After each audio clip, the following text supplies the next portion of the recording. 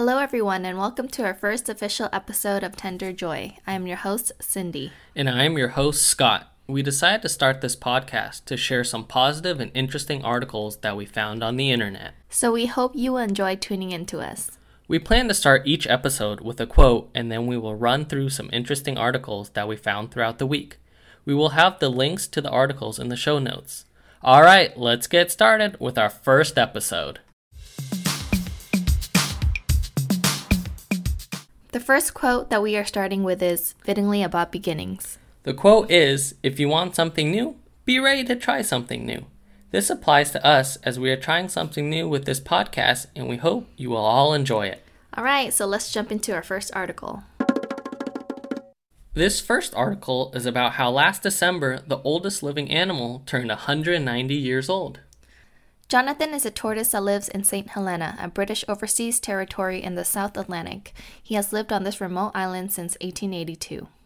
Jonathan is indigenous to Seychelles, Africa's smallest country. He, along with several other tortoises, were gifted to the governor of St. Helena in 1882, and he still lives in the grounds of the governor's house today.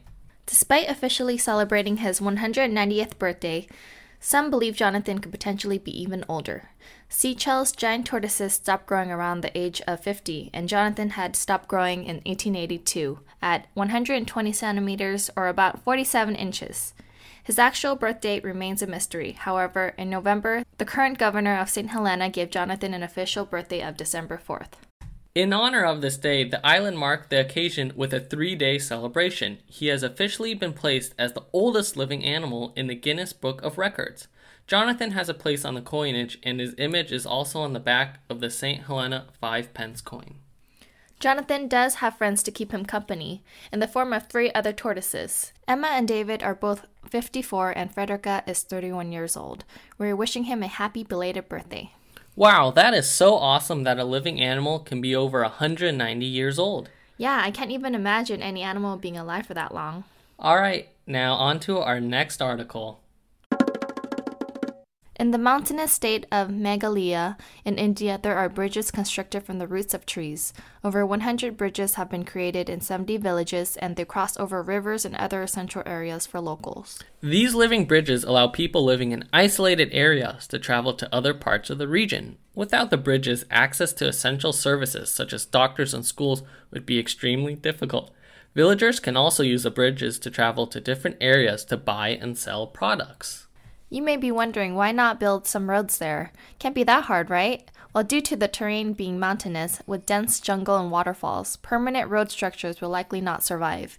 The bridges are made with a bamboo structure, and the roots of rubber trees are stretched across the structure to create these fascinating pieces of engineering.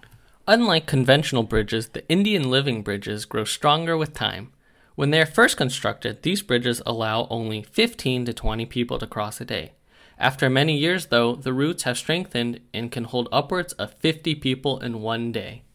A living example of the largest root bridge is the Rangdilian Bridge, which is over 50 meters or 164 feet long.